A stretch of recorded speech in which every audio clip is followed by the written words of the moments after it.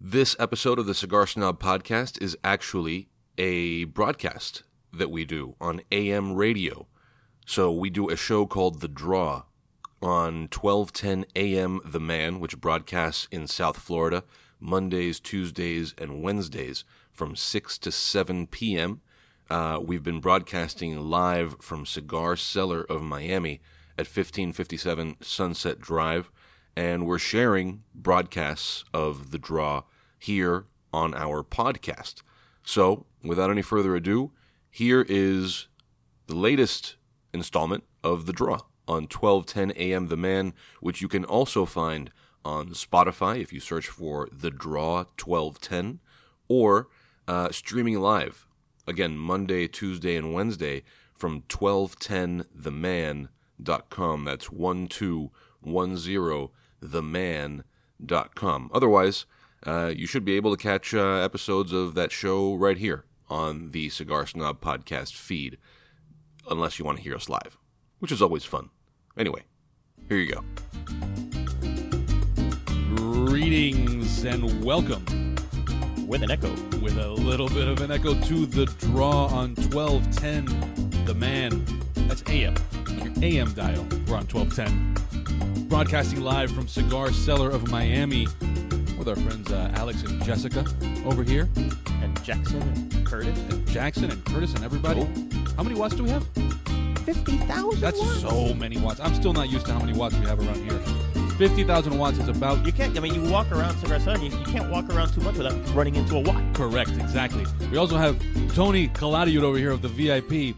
I think he has Going nuts about 50,000 that. watts worth of excitement running through his body after he ate one of these boneless chicken wings I brought over to the mics. He was losing his mind over there. I've never seen him so excited. Me neither. Honestly, I haven't. So all kinds of good things happening over here. It's me. It's Eric Calvino. Say hello to the people. Hello, people. We're both people from a place called Cigar Snob Magazine. We are joined by one Curtis George, who is not really a guest on the show. He's just hanging out Taking very up close. residence right next to me. He's set up shop with us over here on the show. So you can't see him, but we can, and it feels pretty good. Okay, Nick. So, you something you want to tell me? Well, I'll keep it to myself for now.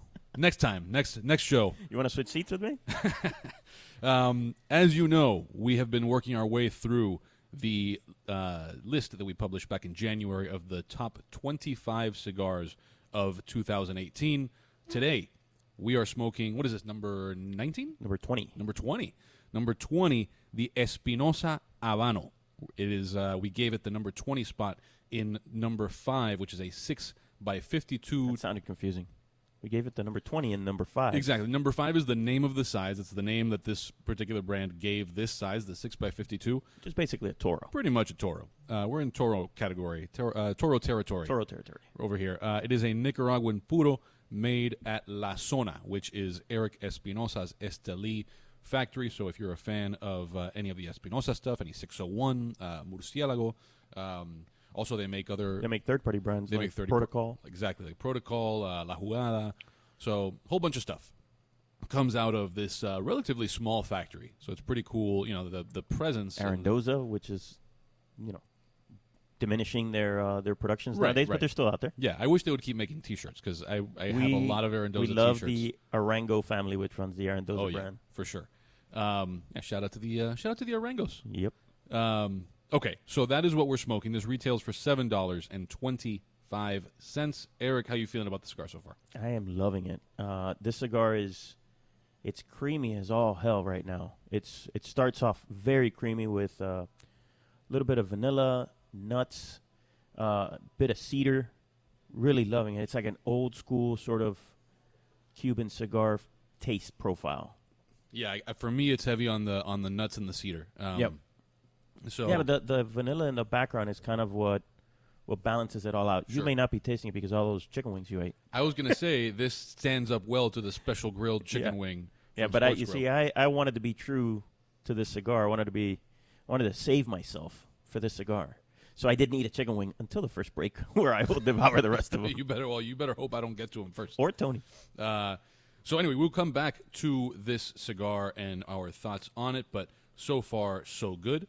Yeah, you know what? We'll talk on the second segment. We can talk about that trip we took with Shorty years ago to visit the Yep, factory. that was your first Yeah, Nicaraguan trip. first So I think Nicaraguan we trip. should. That was where you popped your Nicaraguan cherry. Oh boy, I don't know what to do with that. Yeah, There's leave it no there. Leave it there's right no there. graceful segue. Boom. So Anthony Davis, we're just going to jump right into that. Jump right into the brow. Anthony Davis has the strongest unibrow in really any sport in the history of sports. I can't think of anyone that even comes close. No, in sport maybe like there are certain Muppets with stronger unibrows than Anthony Davis, but certainly in the world of sports and probably in the world of any real life human beings, strongest unibrow in the game, and he may be having some rings. He may have some rings to put on that unibrow. I hope that's where he puts them. Okay. That was weird. Anthony Davis has been traded by the Pelicans to the Los Angeles Lakers for a whole bunch of people and a whole bunch of picks. This is arguably, but not very arguably, the most that any team has given up for a superstar in a very long time, like in a decade. In the NBA. In the NBA, Yeah. well, and certainly people have given up a lot of money, but in terms of like how much of your roster you're giving Your up, current and future roster. exactly 3 first-round picks. They're giving up Ball, and they're giving up Ingram. Brandon Ingram, yeah. Yeah. Josh Hart, right? Josh Hart also, yeah. Yep. So giving away the farm, but I think the hope is that you get him to stick around past this last year of his contract and sign. No, for- I don't think they would have made Yeah. that deal, obviously. And he clearly wants to stick around, Yeah. unless the poop hits the fan somehow. With LeBron, it's always possible. And so this is what we were talking about in the office. Was I think what's going to be interesting is like if you had no personality issues, this would be a match made in heaven, right? Because you've got this you got a big who's great with the pick and roll, but who's never really been that much of a playmaker. Like this last season, I think he averaged just under 4 assists, which is a career high. You don't know that he's going to stay around there. So he's not a Chris Bosh. No. Who could, if he really wanted to, sort of run the floor. And that ends up kind of competing with the strengths that a LeBron James brings. Similarly, on offensively, a lot of LeBron James' scoring skills there was a lot of overlap with Dwayne Wade. Yep.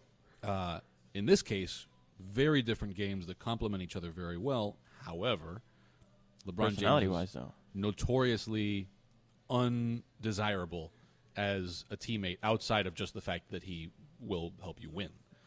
Yeah, but I mean, it's evidenced by the number of people that have, not publicly, but sort of passed up this opportunity. Correct. And not only this opportunity, but also other opportunities. Like, I'm pretty sure that he was public about saying so, but Giannis, the Greek freak, I'm not going to attempt. We can't even try it. It's been he's been in the league so long. I don't Yeah. know how to say it. I can't. I'm pretty good pronouncing Hit me with stuff. that again? Hit me with that I one don't more? know. I just made it up on the spot. Antetokounmpo. Antetokounmpo? Yeah, I like I'm gonna go with that. The last version ended with Poupis. Well, it has to. It's Greek, so you have to end up with that. So, Poopy of the of the Milwaukee Just Bucks. call him Giannis. So, Giannis Poopy. Sounds a lot like our web guy, Gianni. Gianni Dell'Eta of the Milwaukee Bucks supposedly actually turned down a role on the Space Jam sequel, which I think speaks volumes, right? It's I didn't know this. I don't know. Yes. We're in. and I think part of the issue is Uncharted territory that for me right now. LeBron James, is not the most liked person as a teammate around the league, but also is not in the winning position. So I think there's an added resentment there that he's sort of comporting himself, what with his the documentary series stuff that he's doing with ESPN Online, the Space Jam sequel stuff, but he's not even in the playoffs, right? You're like hunting for people. You got like the front office is a disaster as soon as he shows up. Not to say that's all his fault. No, but he has, in a lot of ways, traded on the court success for Hollywood for a Hollywood future. I mean, I think that's fair, right? Right. He's traded success now on the court because he could have continued to have success. Right. Right. And that's one of the things that, when you compare to, say, Michael Jordan, and I'm one of the Michael Jordan diehard fans since I was a little kid. I had a shrine set up in my bedroom and the whole thing.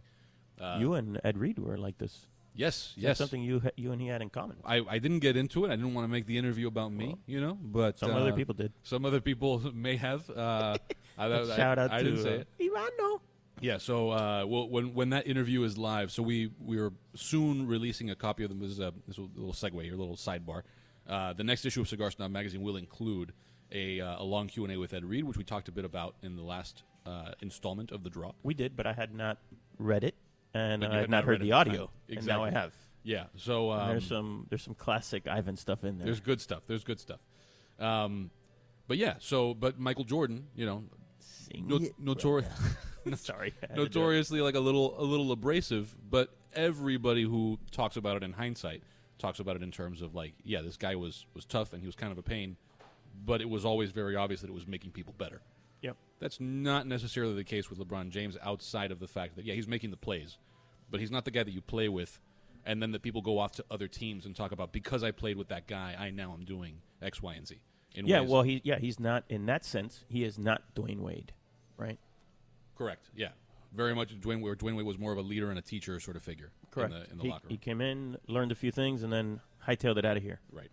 So anyway, will be very interesting to see where all of that goes. Now, on paper, having those two guys on the floor at the same time makes you an automatic contender. For sure, yeah. There's no way that you're not at least in the conference semis. Correct.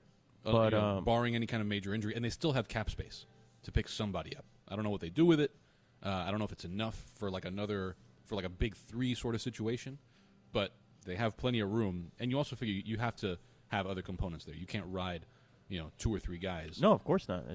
But in terms of the trade itself, like to put this in football terms, this trade reminds me a little bit of like the Herschel Walker trade to the Cowboys, where they traded the farm to get Herschel Walker. And so that's kind of what this feels like, right? Where you give up everything. So 3 first-round draft picks that's huge. in basketball, where there's only 5 players on the floor at a time. It's gigantic. I mean, it's massive. Yeah, I'm not normally this spiteful with my sports takes, but I like to see LeBron lose at this point. Oh yeah, you're now full on Team Petty. I'm full on Team Petty. Not necessarily Team Petty, but it's not so much out of a hatred for LeBron as I think that LeBron James doing well, not necessarily financially, but in terms of the culture is bad for basketball. Huh. I think that you want to see people do well who bring more of that stuff that we just said he doesn't have, right? You want to see that rewarded. And the teams that he's succeeded on has been like him carrying the teams on his back. It's impressive to see.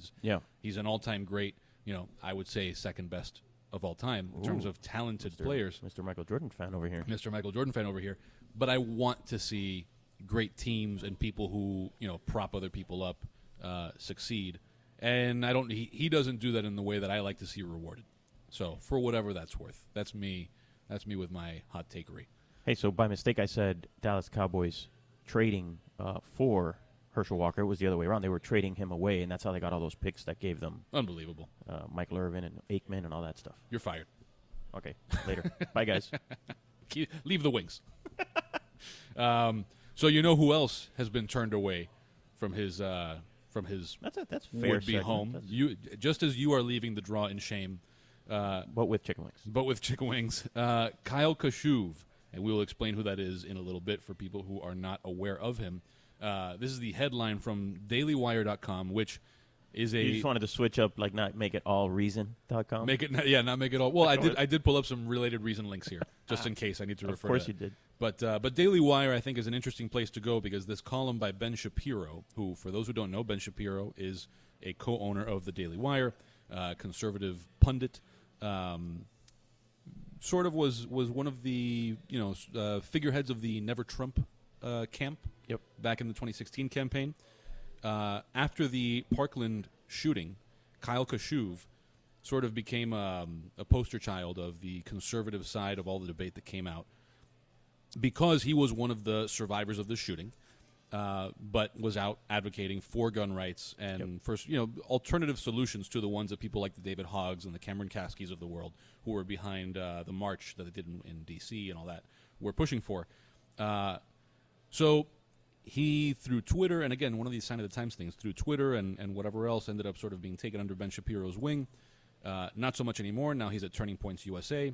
Long story short, he had been admitted to Harvard, was apparently a very good student, and is no longer going to be at Harvard. Well, Harvard rescinded their acceptance exactly. of him. Exactly. So they had accepted him, and then some things came to light. Political enemies of Kyle Kashuv, rightly or wrongly, started coming out with screenshots of conversations he had had online when he was 16 years old. So for him, not that long before, right? This was he's currently 18 years old. He was 16 years old. And he engages in what I would refer to as some racially charged, if not racist, humor. And it's got him in hot water now. So when we come back from the break, I think what we're going to be talking about here is the details of what he said way back when, or what for him was way back when. Yeah, in his life, right? Because 2 years is a lot, but in ours, it's exactly last week. right. And also just in terms of the maturity gap, the difference between 30 and 32 is way different from 16 and 18. Absolutely. So anyway, we'll get into all that and also our thoughts on Harvard telling him to take his talents somewhere other than Harvard. Maybe South Beach, who knows? So you are listening to The Draw live from Cigar Cellar at 1557 Sunset Drive. I'm Nick Jimenez with Eric Calvino. Somewhere around here is Tony Caladiud, and also a bunch of chicken wings that I need to get to before he does.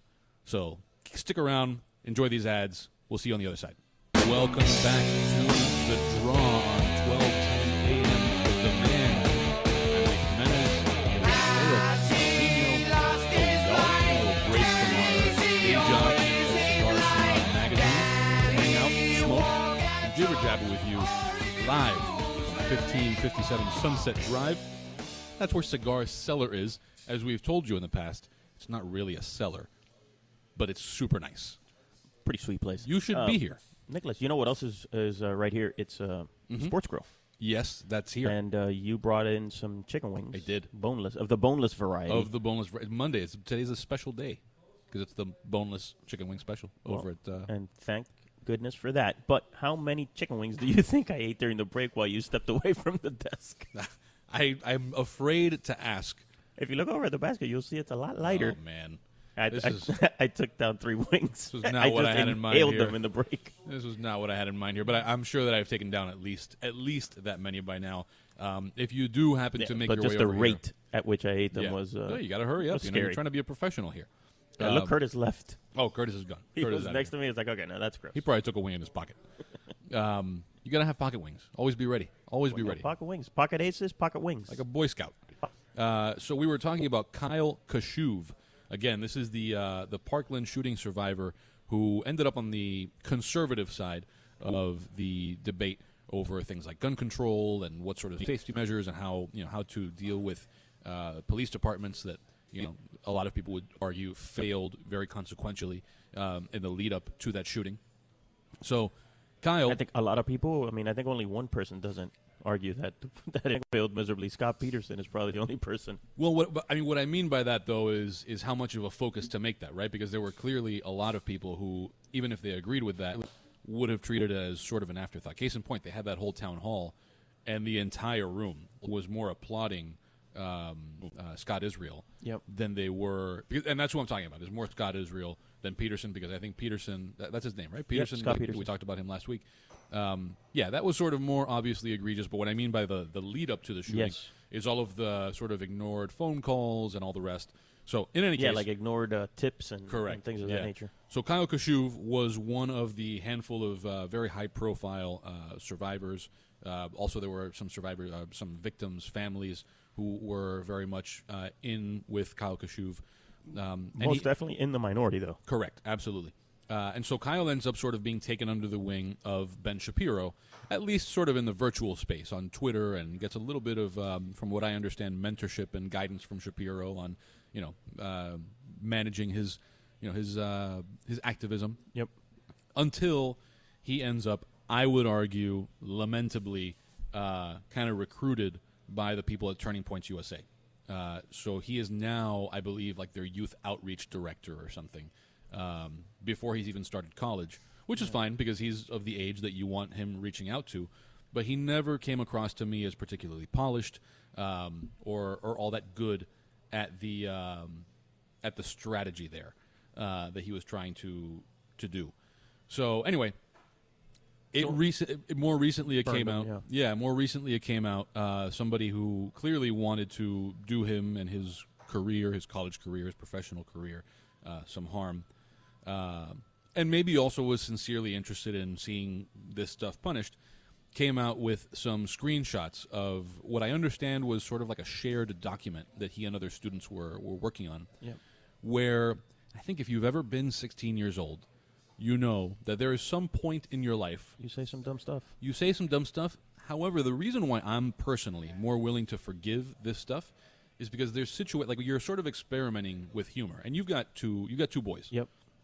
and maybe I'm sure that they don't experiment with this stuff in front of you as they would with some friends, but for sure there are situations where like you start to get exposed to some edgier comedy, and you're like, oh, how does this whole pushing the envelope thing work? You know, and everybody who's been through that, adolescent age knows that they've heard, all sorts of just over the top racial humor and It's sexist humor. You get all of that when you're 16. exact. And the joke is very often not, hey, this is funny because it's a thing to trivialize, but rather how the joke is that it's funny that it's so over the top and so wrong, like a dead baby joke, right? Yep. For the sake of not getting into repeating racist humor here, that is a less offensive thing. It's just kind of gross. But or dead kittens or dead puppies, and the joke is not like I think it's funny. Like if I saw one in front of me, I'd laugh. The joke is we're being so ridiculous right now. In his case, he did all this in writing, and this is, it's not stuff that if you were a parent looking at it, you'd pat him on the back and tell him, "Good job, kid. You got a career in stand-up ahead of you." Not good stuff. Somebody puts it out. He'd already been accepted to Harvard, and Harvard turns around and rescinds his acceptance. So he's apologized publicly. He wrote some letters. I wonder, Eric, what you, after having seen the story and read through it as a parent, right? Because your kids are coming into. I've already sent the link to my kids. Yeah, so they're coming into that age, and just go off on that because I think there's probably a lot of angles there. Yeah. So the thing that I've always told my kids, not that I don't know if that's what you're asking me, but the thing I've always told my kids is, don't tell a joke unless you're willing to say it in front of the person that you're joking about. Unless you're prepared to take a punch in the face from that person, then don't tell a joke about that. And so, yeah, my kids have pushed the envelope a little bit. And so I always use that as a rule of thumb for them. Whether or not they do it later on in life, who knows? But the sad thing about this Kyle Kashuv case is that in all likelihood, there isn't another college that will accept them, a college of that level, because they are all very, very liberal in leadership. Right. And so, and now this being such a public case, he's not getting into a Princeton, a Yale, a Dartmouth. He's not getting into those. He's probably going to have to go like overseas to go to college. So this is pretty damning. So his career as an activist and person better take off on its own without the benefit of a Harvard education. Absolutely. And sort of to follow up there, how do you see? And I'm kind of putting you on the spot here because it's also there are things that you believe to be true that you probably wouldn't tell your kids because your kids are still figuring stuff out and they might take some of this input and take it the wrong way or do the math incorrectly. But there is something like there is something that is sort of at least in adulthood that we accept when people are trying to be funny, right? You sort of gauge people's sincerity and their intent and all the rest. Yep. And that seems to have gone right out the window here. So I guess the question in my mind is like, how do we, and by we I just mean like very broadly, Collectively. Yeah, collectively at this time when everything that you say online at least is potentially preserved and can come around to bite you, whether it's 2 years, 20 years, or 50 years later. How do we address that without creating a society of people who are just afraid to communicate like normal human beings? Because there is something natural and normal and even sort of constructive about some of that kind of racial humor, right? In the way that when you hear any comedian go on about this, the fact that we're able to talk about it and laugh about it takes away, some of the sort of to ridicule the racism itself, Yep. and to treat it as as a funny, mockable thing, is sort of a jab at it. Yeah, and the way that, and it's funny that I've had a little bit of a conversation about this with my kids, in that the moments that are the funniest when a stand-up comedian does a joke that is racially charged or sexist charged, or the ones that are the funniest are the ones that are infused with love for those people. Right. And that's when it works, and that's when it feels good. But when it comes out of a hateful place or a place of ignorance, that's when they don't work. And that's when it's not funny. So what I tell my kids all the time, aside from the fact that if you're going to tell a joke, you better be able to tell it in front of that person, right? Or a person of that race or of that sex or of that age or whatever it is. The other part is that I want them to understand those people or those sexes or those age groups before they go out telling jokes about that. Because my oldest son, he fashions himself a bit of a comic. Right. And so I always tell him, if you're going to say a joke about women, then you better understand where you're coming from, and it better come from a place of love, and you're mocking your mom, but you better be able to do it in a way that's funny and not hurtful. Yeah. So it's tough. It's a razor's edge there, right? Yeah. Because comedy is about hurting a little bit, but not in a bad way. Like, for example, like a wedding roast. Like, I roasted my little brother at his wedding as a wedding toast. Instead of doing a wedding toast, I did a bit of a wedding roast. But it's obviously from a place of love, right? I love my little brother. And the things that I was saying were funny, and people were like, yeah, he is just like that. Right? And it was teasing, and he was shocked that I was doing that on his wedding. But he got it, and he laughed, and he loved it. And it's because the jokes were coming from a place of love, not a place of hate or ignorance. Yeah. And I think an important distinction here, though, is that this was almost certainly not stuff that Kyle Kashuv would have said in front of the people. Correct. There's a lot of N-words he's dropping there. Yep. So, which brings us to the next thing is, where do we draw the line on making someone, treating them as irredeemable, right? Because even if this had happened when he was 30, 32, everybody says dumb things. Yep. And I think you've got to be able to gauge someone's sincerity when they say, hey, look, I've grown since. That's a thing that I did in a stupid moment of just human error.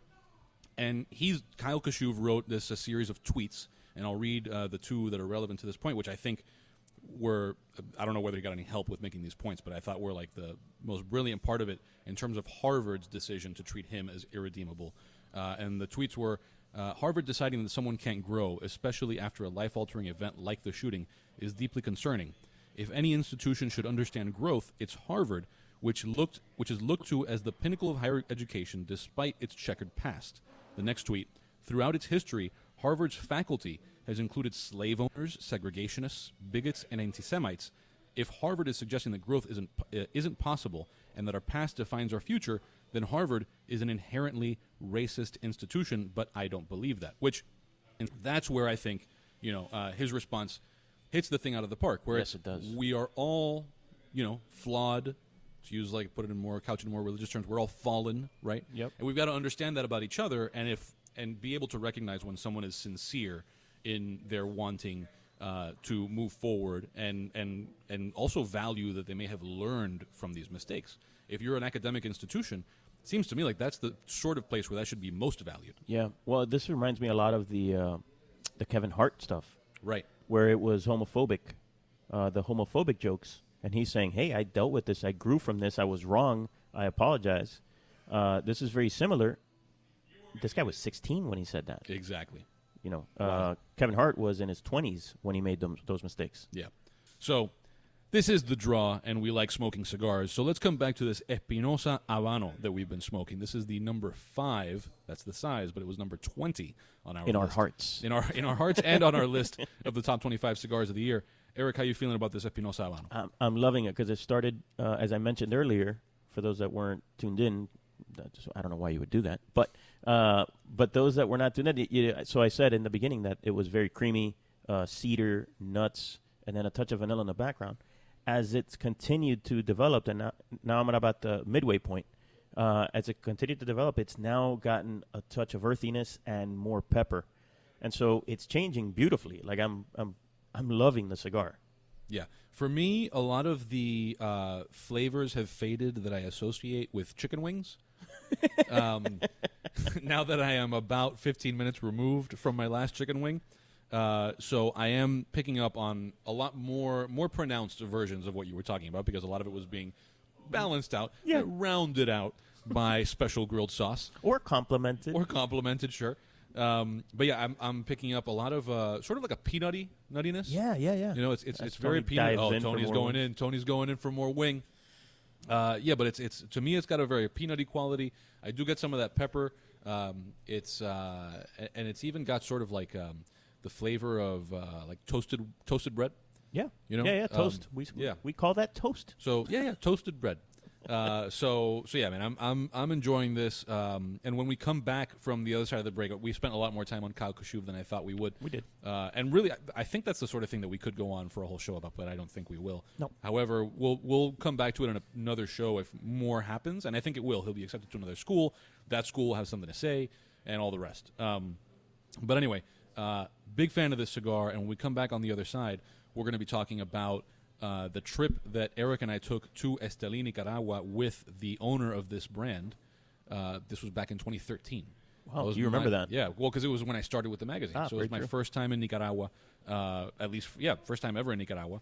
And we did a whole romp through Esteli, visiting factories and whatnot. So we'll talk a bit about that. You are listening to The Draw live from Cigar Cellar at 1557 Sunset Drive on 1210 AM. The Man, you're about to hear some of the best commercials in the radio game. Enjoy. On back, y'all. Welcome back to The Draw. I'm Nick Jimenez with Eric Calvino. What's happening? We are both people from a place called Cigar Snob Magazine. Right now, we are at Cigar Cellar. Eric, did you know that Cigar Cellar is a sponsor of this program? I was not aware of that. Of this program? Well, thank God for that. I've been told to say this, which I mean with every fiber of my being. Hey, guys, it's Nick Jimenez from The Draw. As a person who travels the world visiting cigar lounges... Which you do. I do that, mostly domestically, but that's a part of the world. Cigar Snob, we don't have global budget here, but I have been to other places. I have used my passport, and every time I use my passport, I smoke cigars in a lounge. Okay. This is true. Fair. People ask me about the best cigar bars in Miami. I always answer Cigar Cellar, located right off Sunset Drive in South Miami, very close to Sports Grill, where you should buy me chicken wings. Owner Alex Broche invites you to the man cave that is Cigar Cellar. They have a great selection, including Oliva, My Father, La Flor Dominicana, CLE, Arturo Fuente, and some excellent craft beers and wine. This is not in the ad copy, but I will note for our listeners that they have easily the coolest humidor door handle in the industry.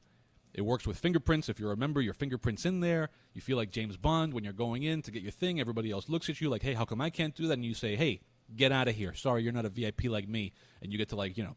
So there's a VIP program here? There is a VIP. There's a members program. What are the perks of that? The perks are mainly looking down your nose at everybody else in the shop. Love that. It's pretty great. So and on top of that, there's 24-hour access to their VIP member lounge with humidified lockers, a TV, and big discounts. Not the little discounts, the big discounts. And now, not for Father's Day.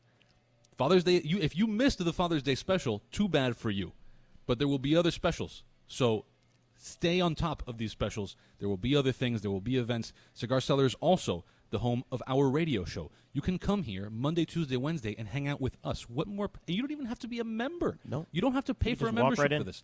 We are live on site Monday, today is Monday, through Wednesday at 6 p.m. We hang out, smoke, and talk all manner of cigar snobbery. Visit Alex Broche and the great people at Cigar Cellar, and they will make you a VIP, especially if you pay for then you're like a VIP times 2. Yeah. Next level VIP. 1557 Sunset Drive, right by the Sports Grill. You can call them at 305-381-0458 and follow them. Do they have a website? A website? Do they have a website? Wow. You can follow them on Instagram at cigar_cellar.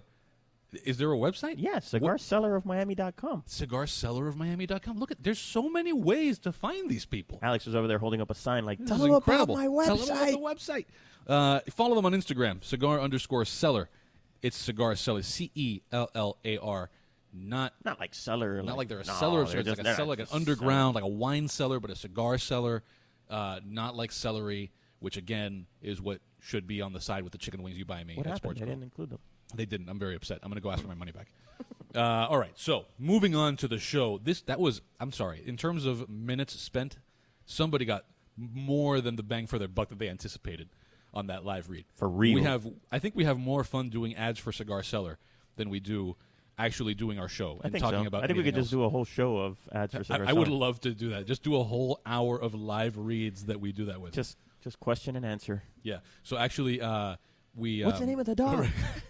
So I've been, as a side thing, I've mentioned here, I think, that I produce a podcast for Chef Mike Beltran, who's been a guest on our show. Yep. It's called Bangkong Podcast.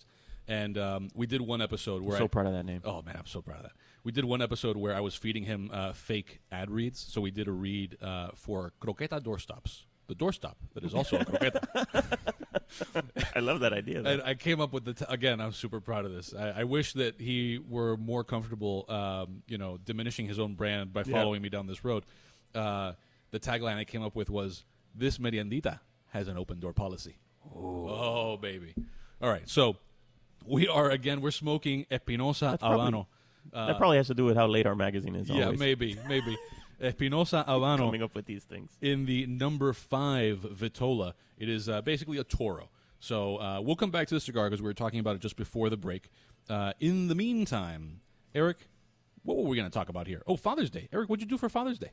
Well, I thought we wanted to talk a little bit about the trip. Oh, yeah, let's talk about the trip. Yeah, the trip to Yes. La Zona. So back in 2013, Eric and I went to Nicaragua. By then, you had been about how many times? Because you'd been in the business for quite a while. Yeah, so I had been to Nicaragua a good 6-7 times by then. Okay. And so that was my first time in Nicaragua at all, let alone I was a Nicaraguan veteran. Nicaraguan veteran. And this was a Not trip. a veteran of a Nicaraguan war. A veteran No. of, yeah. No, thank goodness. But no, we were there hosted by Eric Espinosa. who is- A.K.A. Chori. A.K.A. Chori. That's a shorty. Shorty, for sorry. For those of you who are unaware, the Spanish word for shorty is chori. So You know we- that coincidentally, that was my sister's nickname in No way. in high school. Yeah, it was her, and she had a tag made for her car that said Shorty, Oh, nice. and that's but good. it was very appropriate for her because Yes. she's 4'11". Yeah. Shorty is more shorty in the way that, like, mobster nicknames don't make sense. Sure. Right? Yeah, He's not like particularly tiny. short. Yeah, Yeah. exactly. So anyway, we were hosted by Shorty and the Espinosa people over in Esteli. Hector Alfonso. Hector Alfonso. I'm sorry, what is the name of the guy who manages the factory? Is he still there? Machito. Machito, another great nickname. If you know the people at La Zona, you know that it figures that they would have great nicknames. So anyway, we were hosted by them, and they sort of facilitated our whole tour of Esteli, which speaks to, I think, how cool the cigar industry is, that you can go be hosted by company X. Well, do And- you remember that on that trip we actually stayed at Drew Estate. Right. Yeah, we stayed at Drew Estate, Yeah. La Gran Fabrica, in their little hotel section that they have. Exactly, yeah, and everybody's doing everybody favors, Yep. and the guys from La Zona and from Drew Estate are giving us rides to 3rd and 4th and 5th factories. Yep. So it's kind of one of the cool things, and that was sort of where I got my first taste of that, of how the relationships are in the cigar industry. I've been in other industries before, and that is not quite the way they behave. Everybody At least not with competition. exactly Right, like right. a competitor doesn't Direct help another competition. competitor get more editorial coverage. Exactly, and people who are not only competing for the same customers, right, because they all want you smoking their cigar, but they're competing for the same raw material Yep. and the same rollers and the same everything. So It is very a cool. vertically integrated competition. Exactly. I've probably said it on this show before at some point, but I always tell people who are totally unfamiliar and haven't been on the inside of it that the cigar industry behaves a little bit like a high school cafeteria. But with a lot more trading. With a lot more trading. No, yeah. but not a lot of people trade their lunches right. in high school cafeterias. Yeah, I had I was a very privileged young man, and I had Oh boy, here all, we go. all Talking you about Belen again. all you can eat lunches. Oh That was, my God. and I came in. I Us started. public school kids didn't get that. Oh, I don't know. The only thing that Had was the not all free you can eat. and reduced lunch. You got a little ticket. You got a little like a redeem one ticket on like I think it was maybe once a semester they did churrasco day. Whoa, You got a little red we didn't ticket. get your churrasco at Gables High. Oh, bueno, that's the main benefit. We of it. got mac and cheese. Corn. It was corn dog day. You were like, whoa, we got corn dogs. the main benefit of a private school education is churrasco once a is. semester. That's the main thing. Otherwise, my parents, no, forget it. No, I'm sorry. Well, there's no way that we're doing this. Anyway. But that little I don't know how we got here. redeem one ticket sounds like something that would have a value. Oh, yes. So is that where you were going? There was Yeah. some trading.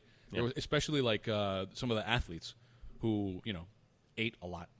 And then there were the guys who were like, not The you? you guys? I was not an athlete. Yeah, that's I right. ate Exactly. like an athlete. I had the caloric intake of an athlete, and so I was not trading away my churraco tickets. That was absolutely not happening. You were writing term papers for an exchange of churraco tickets? What I was doing. I was editing people's cigar articles. Yes. So anyway, all of this is to say that I have no idea how we got here, but there's also good steak in Nicaragua. Oh, very good. Very true. Yes. So we have a story that you can actually find online. If you go and you search our website, go to the travel section. It's cigarsnob.com. And there is a guide there to touring Esteli the way that we did back in 2013 on your own. Now, given the political situation in Esteli, it's a little more complicated these days. But when things chill out a little more, I highly recommend that people do that. And if you are a meat lover, if you can stand to lose variety for a few days For to quality, a week yeah. and just eat great steak and gallo pinto all the time, that is a great trip. I don't know what the health consequences of that are. They're probably not good. My very first trip to Nicaragua, I ate so much steak and gallo pinto, which is that rice and beans mixed together, tostones, and these tostones that they would put like fresh, like that white that cheese on, that queso blanco. Mm-hmm. They would have tostones with queso blanco. I ate that every day for breakfast, lunch, and dinner for 4 straight days. I came back and I was in trouble. Yeah, I did not. I did not handle that well. As we like to, I was hospitalized. As we like to say in the office, and some people might get this viral video reference from roughly 15 years ago. It's gonna be bad for you. Yeah. All right, so shifting to a little bit of a segue here. So Shorty and all the people in Esteli are certainly friends of cigars and cigar lovers. You know who's not a friend right now is Mitch McConnell. Republican Mitch McConnell. Supposed to be a friend. He's from Kentucky. He is from Kentucky. Mitch McConnell, this is according to NPR, has sponsored a bill, quote, along with Virginia Democratic Senator Tim Kaine, who you might remember was Hillary Clinton's running mate, that would increase the tobacco purchase age from 18 to 21. And this, of course, would be raising it federally across all 50 states. So, Eric, again, you've been in this business and around this business and covering this business for certainly a lot longer than I have, and longer than most people in cigar media, actually. This is the first time that I've conceived of it that way, but basically was aficionado. And as far as lifestyle magazines are concerned, we're the next in seniority. In terms of the presence in the industry. How do you see, what is your just gut reaction when you hear about something like this, especially coming from somebody who's a leader in the party that's supposed to be friendlier to this industry? Well, so I look at this with some skepticism on Mitch McConnell's side. I think that he's been influenced by Altria. I think Altria is looking to insulate the cigarette business and the overall tobacco business from extra scrutiny, just like in liquor, right? They're insulated from scrutiny and legislation because they're 21 is the legal minimum drinking age. So I think that the tobacco business, big tobacco being cigarettes and Altria, I think that they're looking to insulate themselves from further legislation by moving the minimum smoking age to 21. And I think Mitch McConnell is just acting on that. I don't think that it's Mitch McConnell himself thinking, oh, I need to do this to help reduce cancer rates in my state or something along those lines. I think it's strictly motivated by Altria. Yeah, I think you and I probably see this a little bit differently. I'm about 60% of the way there. Certainly, I think that the money and whatever other influence a company of that size and with a lobby that strong exerts has an influence, but I don't think that it gets somebody on a particular side of the fence. I think you're sitting where you are. So, for example, I would, if I were somebody who already thought, yeah, that seems like it'd be a good idea to raise the tobacco purchase age, maybe I'm just not, I'm dragging my feet, or it's not something I'm paying a lot of attention to, and that influence and that money or that whatever else is kind of what moves me to Pushes go ahead it up and to the top. right, Is that what pushes you it to the think? top of my priority list or something Maybe. like that. Either way, to me, the irony here, I don't even know, is it maybe even a willful hypocrisy or a willful sort of like ignorance. There's a little bit of a doublespeak here. So a quote from Mitch McConnell: "Our state once grew tobacco like none other," said McConnell, "and now we're being hit by the health consequences of tobacco use like none other." So number one, we are no longer in the colonial days when the tobacco grown in Kentucky was sold directly to Kentuckians or whatever they are. Yep. This is a global economy where, especially in the case of premium cigars, we're talking about tobacco that's got nothing to do with you in Kentucky for the most part. And the other thing is, that's not reasoning that you would employ anywhere else, because you're also distilling a whole hell of a lot of bourbon in your state. You tell me whether that's, are you rushing to curb the negative, health impact and loss of life that can be directly tied to alcohol by creating more barriers for your state's bourbon producers? Absolutely not. Get all the way out of here with that. And so that to me is sort of where that hypocrisy comes. And this was shared. I don't know how public his thing is, so I won't name him just in case. But this was somebody in the cigar industry whose comment on sharing this article was about kind of pointing out the hypocrisy also of small government Republicans, quote unquote. Right. So that's what's frustrating to me is I'm not a Republican, but I am somebody who appreciates the Republican Party's supposed, or at least their posturing on small government intervention in the economy. And there's nothing small about this. We're talking about raising this age. Again, you can buy a gun, you can go to war, you can do all that stuff, and you're going to tell them like you can't smoke a cigar. Yeah. And then what happens with soldiers? Which is that's one of the things that comes to my mind, because you always hear that analogy, and I'm sure somebody in the comments that I was reading on these stories makes this point. What do you do with somebody who's in Afghanistan? Yeah. Wanting to smoke? Do you separate them? Like, no, I'm sorry. Wait until your birthday. Do a few more tours, and then you can share a cigar with us, because that's the laws back home. Get out of here. What are you talking about? Mitch McConnell would not deny somebody like that a cigar, and I don't think there's any reason to deny any adult, the option or the liberty to enjoy cigars wherever the hell it is that they want, and certainly not inside of a place like Cigar Cellar, where you're not bothering anybody, the ventilation is good, all the rest. So yeah, just craziness, not into it. I think that the impact to the cigar business, specifically like the premium cigar side, is not too great, right? Because premium cigars are not enjoyed mostly by people. Don't start off at 18. Of course not. So in terms of the impact to the cigar business, that remains to be seen. Probably some people have thoughts on the other side of that. But I think this obviously impacts the way that they can insulate themselves from further legislation, and that really relates to cigarette producers like Altria. Yeah, absolutely.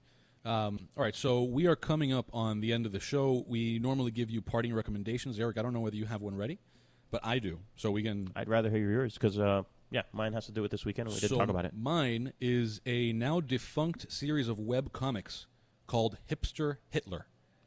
Oh, boy. Hilarious. If Hitler were a hipster, that's the premise of this thing. So check out hipsterhitler.com, and you will laugh your butt off. It's all making fun of Hitler and the Nazis.